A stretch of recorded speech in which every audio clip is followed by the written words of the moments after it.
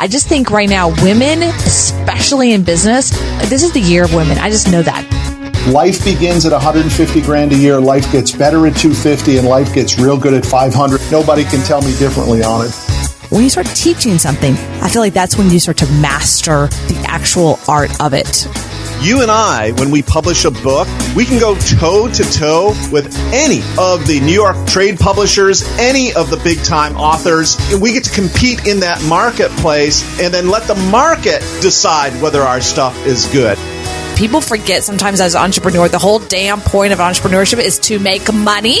And now here is The Win with your hostess, serial entrepreneur, marketeer, and chief sexy boss, Heather Havenwood.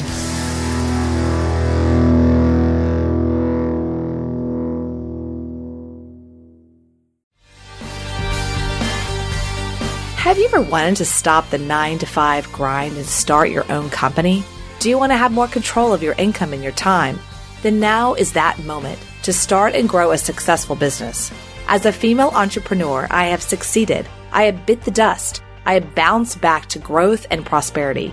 But this would not have been possible without first taking the leap and owning my own business. But I didn't do it alone. I hired my first business coach 13 years ago. And now I help small businesses, solo practitioners, and professionals double their income and triple their time off. So let me help you too. My gift to you today is a free one-on-one strategy session.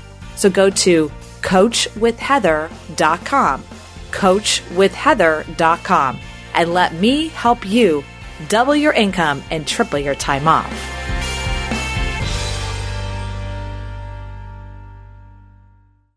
Hey everyone. Welcome to The Win with Heather Havenwood here on Facebook Live, as well as heatherhavenwood.com/podcast. And I am super excited to talk to Doberman Dan today because Doberman Dan I've known for many years, and I've been his mastermind before. And I've actually interviewed him many years ago, many moons ago, back in the day. And I get to interview him again and ask him all kinds of questions because I haven't had a chance to catch up with him. So I get to ask him questions live in front of you. And if he messes up, then it's okay.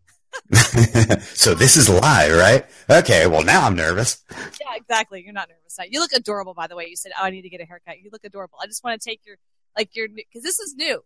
This is new. That's right. Since you last see me, that is new. And yes, I am hiding something. They say people with beards want to hide something. So, yes. Did, right? That's right. I'm hiding the fact that I'm getting older, but it doesn't work since this is all gray. I think it's cute. It kind of makes you want to I want to do this to it. Oh, thanks. I think it's cute. It's actually very cute. It's different for you. I like the look. I like the go. So everyone, I'm going to explain to you who Doberman Dan is. You're like, who is this dude? Doberman Dan is at dobermandan.com. Doberman Dan helps entrepreneurs create extraordinary lives. He's a 30-year serial veteran, direct response copywriter, and 2-time best-selling author. He started several info product businesses and 4 different nutritional supplement businesses at the same time. He is regularly hired to write sales copy for some of the most successful direct response marketers and publishers in the world. He's also recently hired by a $1 billion a year direct response marketing company to help launch a brand new supplement division. Dan has been published the Doberman Dan letter since 2001 and has helped many other people be successful in the direct response marketing world. So welcome.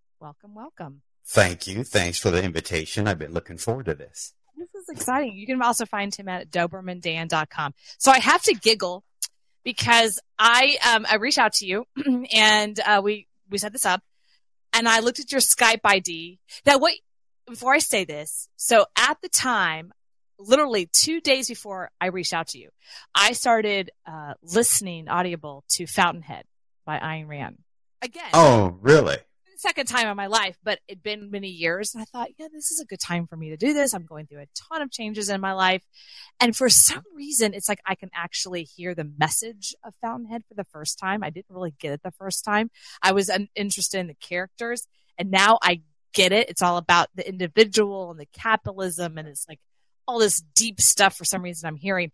And then, of course, I reached out to you 2 days later, and I forgot that your Skype ID is John Galt. Right. Like when Skype was still in its infancy stage, I got that because, there'd be no chance of getting that nowadays. No, nowadays. And everyone's going, I don't get the connection. I would just say to you, pick up Ayn Rand and read the book. And then you'll know who is John Galt. Right? Who is John Galt? That is the question. That is the question. Who is John Galt? And that's not in Fountainhead, by the way. That's her other book. But Fountainhead is very similar to the idealism of being an individual and capitalist and being unique and being different. And I find it really fascinating, and I'm going to jump into your world, but I do find it really fascinating how much that book, which was written in the, 50s or late 40s, early 50s, I believe. Yeah. How much it's so valid today. Oh my God. It's like Bernie Sanders versus Trump in that whole book. You can literally pinpoint the characters of Bernie Sanders and Donald Trump in that book. So it was really interesting how even though time has gone on, it's still a very interesting conversation about entrepreneurship, individualism. And so you're an individual, you're an entrepreneur. Tell us a little bit more about you and how you're a 30-year veteran, how you got started, and just kind of what you're up to nowadays. Well, so I had no direction as a kid. The only thing I really wanted to do was be a professional musician. And so that was the plan the whole time, even though that was discouraged most of my life. And so, I had that was it. That was the plan. I'm going to be a professional musician. I'm going to play music. I got to go, Mom. See ya. Yeah, pretty much. And then what I quickly learned, that wasn't like the most realistic of plans, since I wanted to sleep indoors and eat somewhat regularly. So, yeah, I know it's so selfish of me. But, I did try for a short period of time to support those two bad habits with music, and it just did not work out well. But you ended up being a cop. Yeah, weird path there, professional musician. Knowing you, because I've known you, spent time with you, mastermind with you, it still goes, cop, Dan, cop, no, I don't see that one. Yeah. One at all. It doesn't fit. Here's a good example. When you don't make your own decisions, others make decisions for you. When you don't direct your own life, your life gets directed by others. So here's how I wound up as a cop, something I never wanted to do. So here I am, 18, out on my own, just recently graduated from high school, and figured out really fast, I'd have to sleep in a tent if I kept up the music career. So I took the first job I could get, and it was as a security guard in Akron, Ohio, at one of the rubber plants while they were on the workers were on strike. So 7 p.m. to 7 a.m., I sat inside to make sure that the strikers, didn't set the place on fire. And so that job, minimum wage. I had a uniform and everything. I was maybe 135 pounds soaking wet right out of high school in a uniform. And with a gun? Did you have a gun on this? No gun. Now, hey, there's your baby. Oh, yeah, she just kind of walks in between. Just let her yeah. I just don't find, look, I know you're what, look, I can say this. I'm sorry, but if I was a burglar and I saw you, I'd be like, nah, let's keep going. I don't think I would be scared. It was even worse when I was 18. It was like, so one of my friends who was quite a bit older, he's like 10 years older than me, he dropped me off my first night at this job. Now, this guy looked scary. Big 250-pound biker with a big long beard, the Harley shirt, and he drops me off. And the guys who were on strike outside the gate say, "Does he have a gun?" And my friend says, "No, but he just needs to make one phone call, and there'll be a lot of guns here, and they'll be being brandished. I'm not talking about the cops. These are guns being brandished by people you don't want pointing guns at you." And so the strikers got the message, and they're like, "Okay." Message received. And from that point on, they're really friendly to me. Yeah, I can see that. So how did you move from cop to here? That's a huge leap, right? Yeah. I mean, so my point was because I needed money and I had to take a job, I got that security job, which I wanted to make more money. So that led to getting another better paying security job. And then I met some cops who said, by that time I lived in Dayton, Ohio. They said, the city of Dayton's giving a test for a police officer you should take. And I'm like, yeah. I don't have anything else to do that day, but I'm sure I'll be disqualified as soon as they hear how much weed I smoked in high school. But, so like no direction. And that's that's how I wound up as a cop. Okay. Were you surprised that you actually passed the cop test? Because there's a psychological test there. And I'm like, are you surprised? There was a psychological test. There was a polygraph test, a lie detector. They interviewed people where I grew up. They interviewed teachers. They interviewed my neighbors. They interviewed my employers.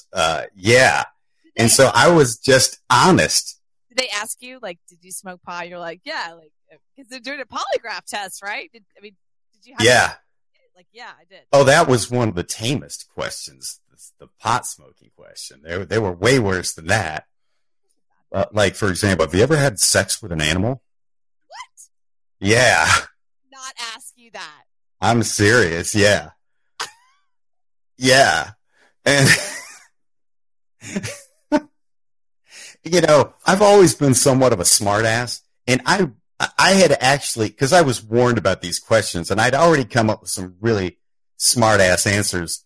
But then when they hook you to this machine, this polygraph, there's electrodes all over your chest and this thing that monitors your breathing. I thought, I don't think if I want this job, I don't think it'd be a good idea to give my smart ass answers. So. Right.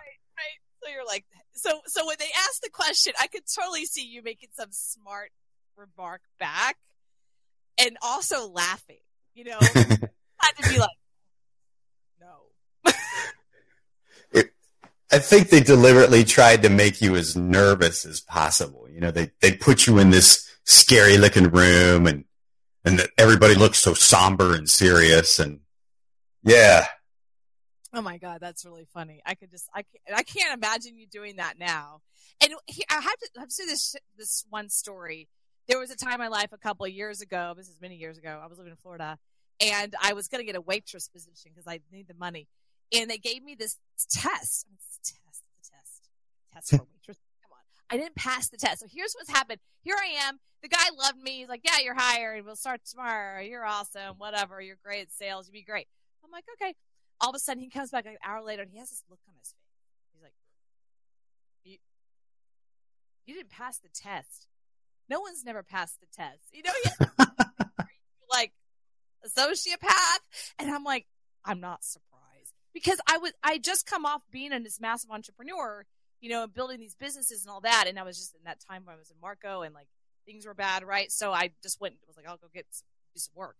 And my mindset was very individual and very entrepreneurial and think outside the box. And this particular test, I think, was very much about being inside the box, like do what you're told, no matter how you feel about it. And if you're told to do this, how are you going to handle it? And I was answering the questions like an entrepreneur.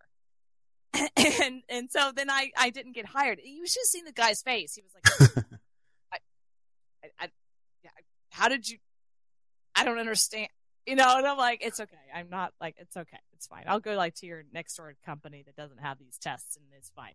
So, and then I was only there for like 2 or 3 months because I am an entrepreneur. I started to look for like, hey, your systems are all wrong here. You guys can make more money in the structure of the systems, and you're a hostess. I'm like, yeah, but still, you guys can like totally miss out on like thousands of dollars every single night. They're like, yeah, you're gone. So I overstep my boundaries all the time. So let's talk about what you do today. You now are hired by $1 billion company. I didn't know you've started a new settlement company. I'll talk to you about in the green room, actually. I know you started one settlement company. You sold it. So tell us about what your life looks like today. So big leap from being a cop from here. I never intended to be a cop very long. It was like I needed a better job, something with health insurance and stuff like that, like a real job. And so I thought I'd stay there for a few years till I moved on to something better. I just didn't know what that something was. So somebody showed me the Amway business back in the 80s. Remember that? Yeah. Oh, man, I was totally hit up on that. Yeah. So I think everybody in the country has been hit up at least once. Like some soap? But, I mean, like, they totally hooked me. And it's, long story short, I won't go through that story. But, yeah, I mean, that was several years of that. But at least it got me realizing, like, you know, nobody had ever presented the opportunity or even the option of considering I could have my own business or start my own business. So even though I wasn't successful at that, it led to other businesses that I was unsuccessful at for 9 years. And then finally, all those failures led to finding direct response marketing. I started a mail order business. This is back pre-internet days in the bodybuilding niche. And then that was the first successful business after 9 years of serial business failure. And so I had to learn how to write copy for that. And then really, so that was like 1995, I guess. And from then until 2012, how I supported those two bad habits of sleeping indoors and eating regularly, with starting my own kitchen table businesses, as I'm fond of calling them, they're all driven by direct response marketing and driven by my own copy. And then, so it wasn't till I really didn't start as working as a freelance copywriter until 2012 when I sold my last remaining, well, it's not my last remaining business. When I sold a supplement business in the bodybuilding space. And so now, since then, in addition to continuing to starting a few kitchen table businesses here and there, I've also been prostituting out my mind to the highest bidder, so to speak. Oh my God, I love it. I'm so gonna steal that. Prostituting. What do you do for a living? I prostitute my mind to the highest bidder when he anybody that thinks to prostitute my mind. We call that freelance. No, it's called prostitute, and it really is that. I mean, I know that's not. It is true. I mean, it's totally true. I guess I prostitute my mind. I prostitute my mind too. We're two prostitutes. That's what I do. I prostitute my mind for them. So that's really a weird way to say it. For you say it than me. But, oh, it really sounds way better for me than for you. Let's keep that on you. Let's keep that on you. I think that would be smart. That'd be smart. Okay, but it's funny. I do have to say it's funny. It makes sense. So interesting. What's cool about you when I met you, what year did I do your mastermind? What was that, 2013, 14? I think so, yeah, because that was the first year I did it. Wow. And you never invited me back. Well, I just thought I offended you so badly that you never wanted to come back. I was the only girl there. I was the only girl there. I was the only girl there twice, which I loved. No, I loved it. I loved coming to Florida. I thought you were mad at me. So I was like, oh, maybe I don't fit in. But it was cool too, because I met some really cool people there. And I did meet some people there that had bought one of your businesses and the team that had taken it. And what I loved about meeting the people that had bought the business at the time, I don't know what's going on now, but like they bought it from you, and then you were like mentoring them. Like you were mentoring them still on the growth and development of your baby. I just loved that. I thought that was super cool because it was like you built this baby and it's now like a teenager or maybe like a mid-adult, and then someone bought the mid-adult and then now you're like working with them to make it bigger for them. Like it was such a prosperity thing that I thought you did. But I would love to come back to the mastermind. I don't know. Well, you'd feel, I think well, of course you were comfortable at the one you were at, but there's a few more women now. You won't be the only woman. It's fine. I have no problem with the sausage fest. That's not a problem. Very normal. I don't mean that in a offensive way, by the way. It's very normal to me to go to masterminds, and I'm either one or two of the only women that are not there as an assistant or a wife, right? So they're like the ones at the table. It's just very normal. It's not. And I still have your cup. Remember you gave the cups? And yeah. One that you gave a pink one to, that was probably your wife who did that, which was yes, that's right. One, and I still have that. Oh, how cool. I do. I still have it. Tell your wife that. Thank you very much for my pink cup because I will. Very much. I was the only one with a pink one. I was like, look, I'm not a pink one. Everybody got gray or black or something. I got pink. So, okay. So now you're working with $1 billion company. And you're welcome to say it or not. I don't know what your structure is with that, but it's pretty cool. The company you're working with, I think who that is. I think it's cool. So what are you doing now specifically? Is there a particular niche of your copywriting that you're doing now? And maybe give some insight on that. Dan Kennedy says he's watched me, like a pendulum swinging from one extreme to the other. Like I go in these phases where like, you know what? Running businesses suck. I just want to work with clients. And then it's not very long after I do that I think, you know what? Clients suck. I just want to go back to running my own business. And so like, I was doing this thing. So now I think I'm finding more of a balance. I still have my own membership, which I affectionately call the Marketing Camelot. And here's a case, the cobbler's kids have no shoes. I've never had a real front end for that, Heather. It's just been. Yeah, you have it. That's right. It's like whoever finds me by pure dumb luck, you know, they either hear about me from somebody or just pure dumb luck SEO. For some reason, they stumble upon one of my old blog posts or something. And then they opt into my list and then they get pitched the Marketing Camelot and daily emails. That's been it. Well, finally, I've got a actual real front end for that coming out. So I'm going to start treating that like a real business. Finally. You're treating it like a real child, like a real business. So by the way, the pendulum thing going on, I have to say I completely relate to that. I relate to that a lot. I think a lot of entrepreneurs relate to that. Yeah, that's typical entrepreneurial ADD, I think. And what, so you said you found the balance. Zen Master, tell us, how have you, maybe give us some insight of that balance you found? Well, I think I've found it. Talk to me in 6 months and I'll probably be a different story. Where's you at with it now? Are you like balancing between owning your own business again and client work, or like kind of what are you doing there? Well, so it wasn't that long ago. So I was coaching some people on my system for starting a supplement business. And the first group that went through that, a bunch of those guys launched and were doing really well right off the bat. And I thought, I haven't done this for a while. Have I still got it? So I launched my own supplement business again, even though I said I wasn't going to go back into that business, but I launched one again. And then I started having all the issues that reminded me why I wanted out of it, like inventory issues and like, okay, well, hey, if I place this order for inventory today, it'll time perfectly. So I won't have back orders or stuff like that. And then, you call place the order and they're like, hey, we got a raw material issue and it'll be 16 weeks before you're like, oh my God, now I remember.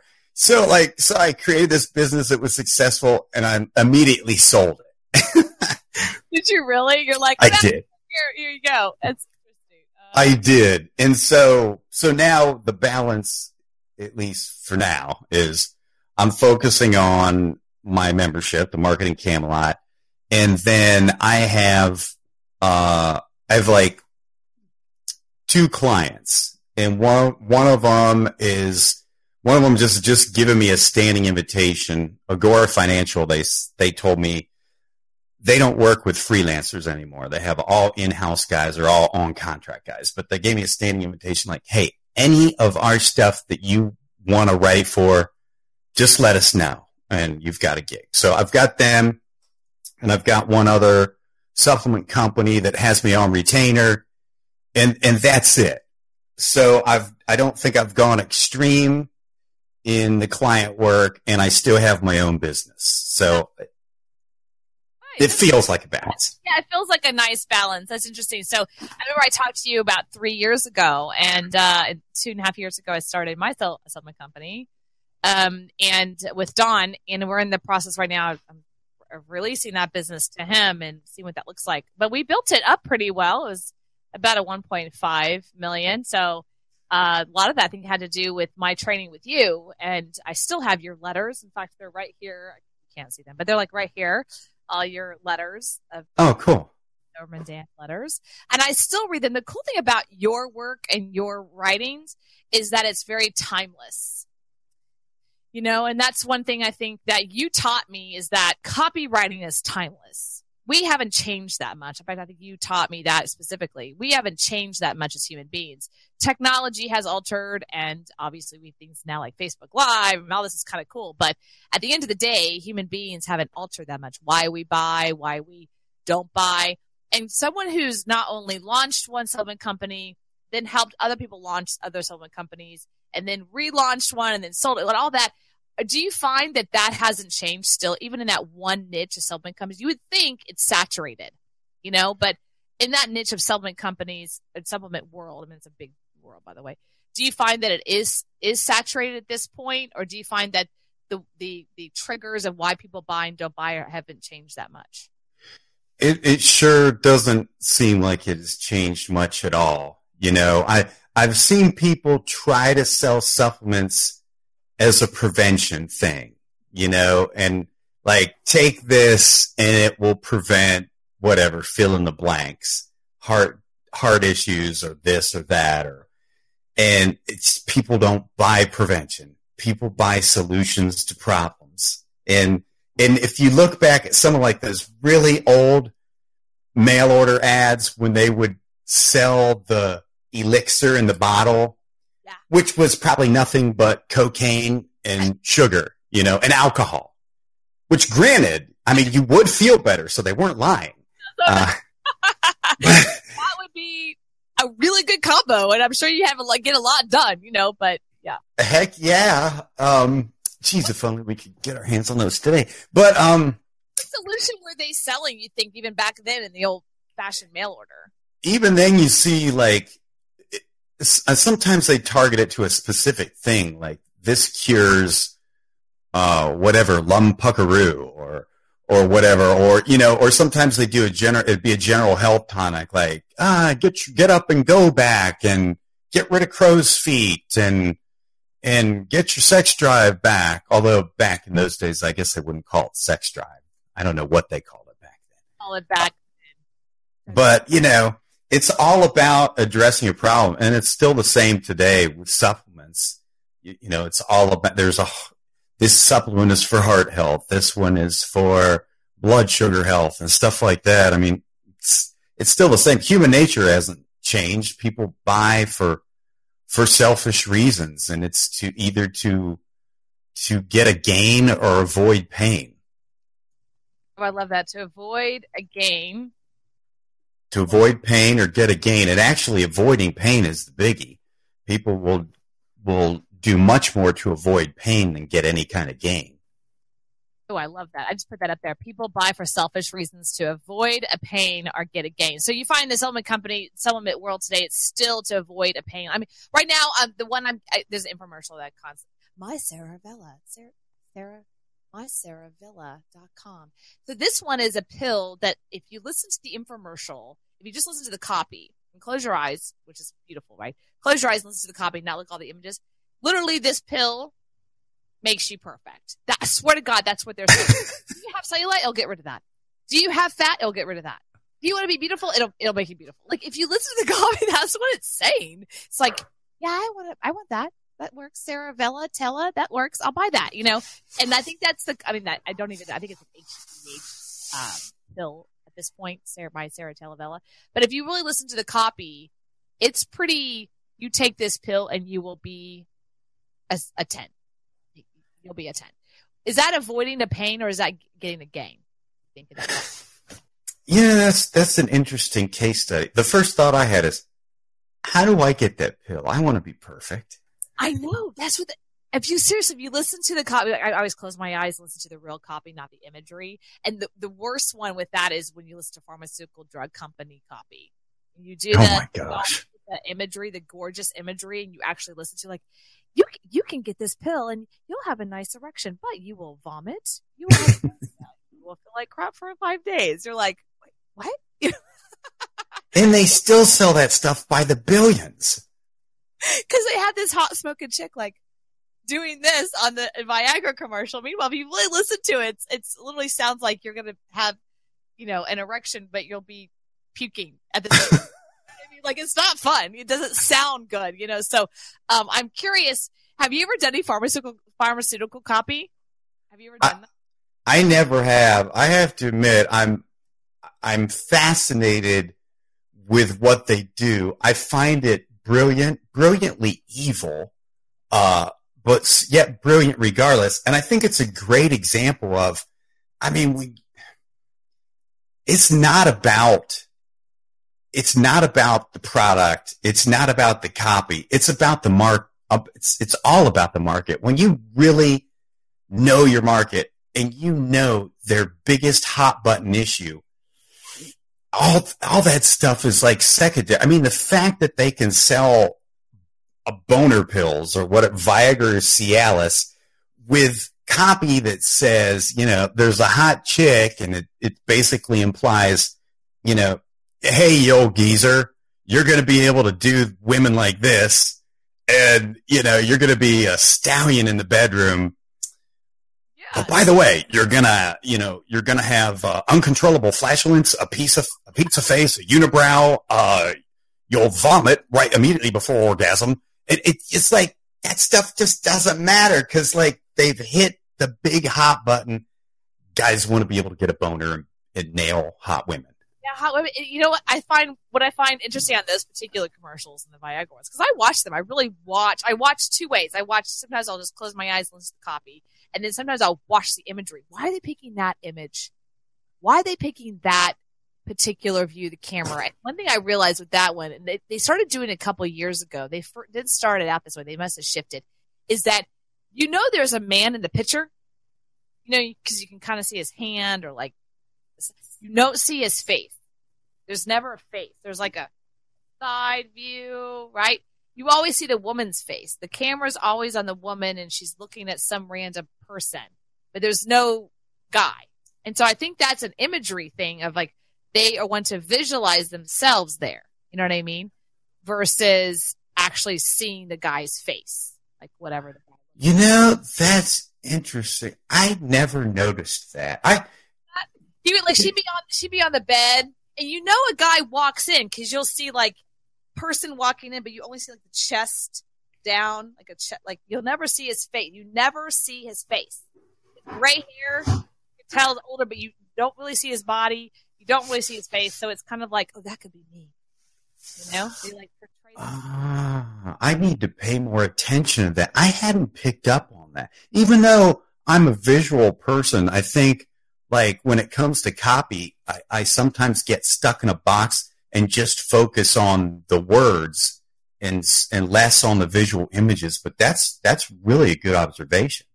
It is. The other one is some diabetic medication. I don't know, but it's a woman. They chose a black woman as the main person.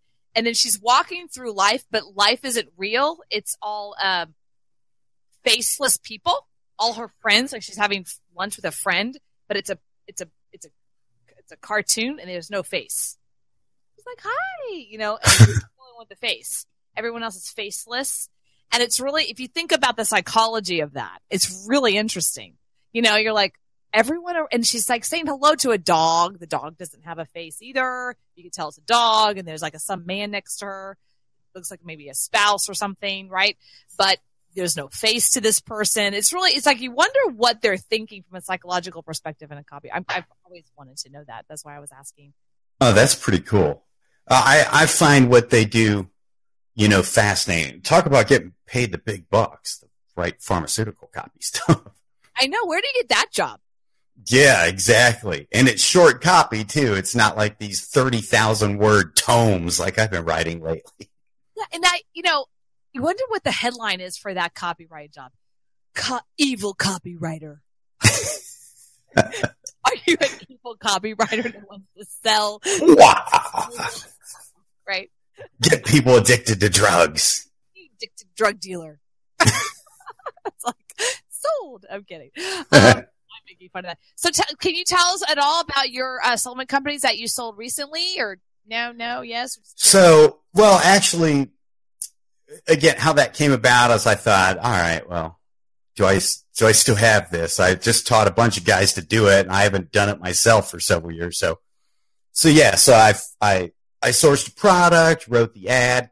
How it really turned out was I ran the ad, and it was just like a tad bit under break even. But then I listened to all the call recordings because I drove to a call center. And I listened to all the call recordings, and I immediately knew the mistake I made in the ad. So I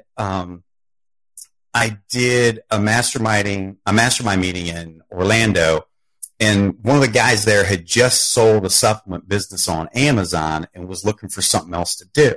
And I told him, I just launched this business, and I'm finally able to admit to myself that I suck at operations. Like, don't show me a P&L sheet. I don't want to see that stuff. Don't even talk to me about inventory. It already raises my blood pressure.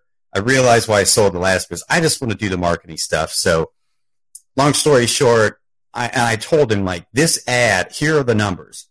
It was just barely below break even. Although you could scale up with this, I figured out what I did wrong in the copy, and I can get this to better than break even. And so he acquired the business at knowing what I know now, I should have sold it for a lot more. But part of the deal was I would fix the ad, and I did fix the ad, and he ran it initially in newspapers and got a 3-point-something MER, which stands for media efficiency ratio. So that's return on ad spend, which means he was profitable right from the get-go. He's profitable on the front end. Yeah, that's really hard to do. So he's since... Hold on. So let me just explain what he just said for people who are like, what the hell did he just say? So he ran an ad, and he barely broke even. So it's like you spend, let's say I don't know what you spend, but let's say someone spends $4,000 on media, they barely make $4,000 back. So that's called breaking even. In the world of copy, that's not bad. It's like, but you have to make at least a 1 or 2x to be able to then do it again, right? So as long as if you have a good back end, then you can do the break even all day long, and your back end is fine. So then what he did is he fixed the copy based on feedback of the customer, which is brilliant. And then he pushed the copy again in a different medium. And whoever the new owner was, let's say they spent $5,000, then they got 3.5 return on the investment, which is huge. That's pretty unheard of, actually. And how's it doing today? Do you know? So he did a test in direct mail, and it brought back 5x to cold lists in direct mail. So yeah, so he's pretty darn happy, and I'm as happy for him as can be, because my thought was, I should have kept that business and just hired somebody to manage all the operation stuff. But, woulda, shoulda, coulda. That's what I've done throughout my entire entrepreneurial career. Something I learned in the supplement company that I'm in the process of uncollapsing now is that the piece that I really enjoyed to do of it, which is we're talking about, what you like to do. I like the marketing, but I like the operation. Do you really? Yeah. Like looking at, here's what I found I'm good at. I'm on copy. I can handle it. You know what I mean? Like, I can handle small copy or classified copy or email copy. I'm great. Any kind of big copy like you do, it's just like too much for me. It overwhelms me. Dealing with systems and structures and operations, and I literally dealt with all day long how to make things tighter. Inventory, watching that, P&Ls, like I got off on that stuff. That's what I loved to do. And unfortunately, we didn't have the money, or we didn't have the money. We just didn't put the money into copywriting. So our copywriting was, it was It wasn't like great, but we were also weren't doing cold traffic either. So that was fine. We were kind of doing a warm list to that. But yeah, I really realized what I loved. I loved dealing with the Amazon stuff. I loved dealing with I dealt with the manufacturer. I dealt with the systems, the structures, making sure the customer relations part was, I loved that part. I loved managing the team ongoingly. Like I watched the hum of the business every day. That's what I loved to do.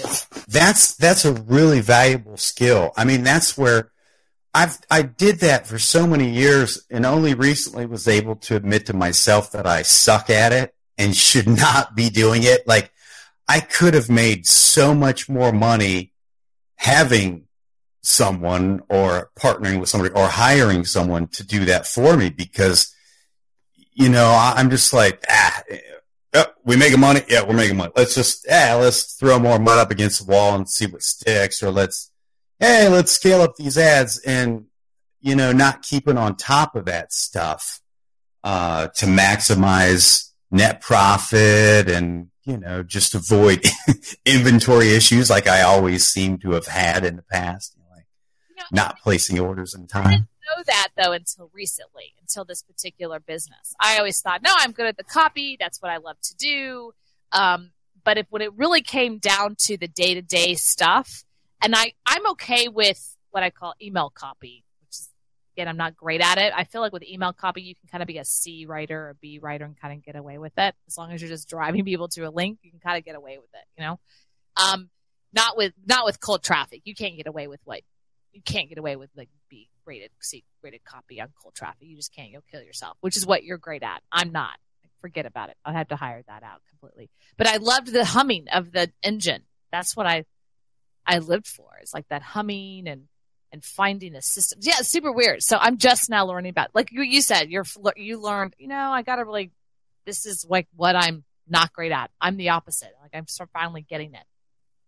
That's cool that you identify that. I think what a lot of people find is not only do they make more money when they find their, when they focus on what they're good at, but just they enjoy life a lot more instead of like forcing yourself to try to do something that isn't your core competency.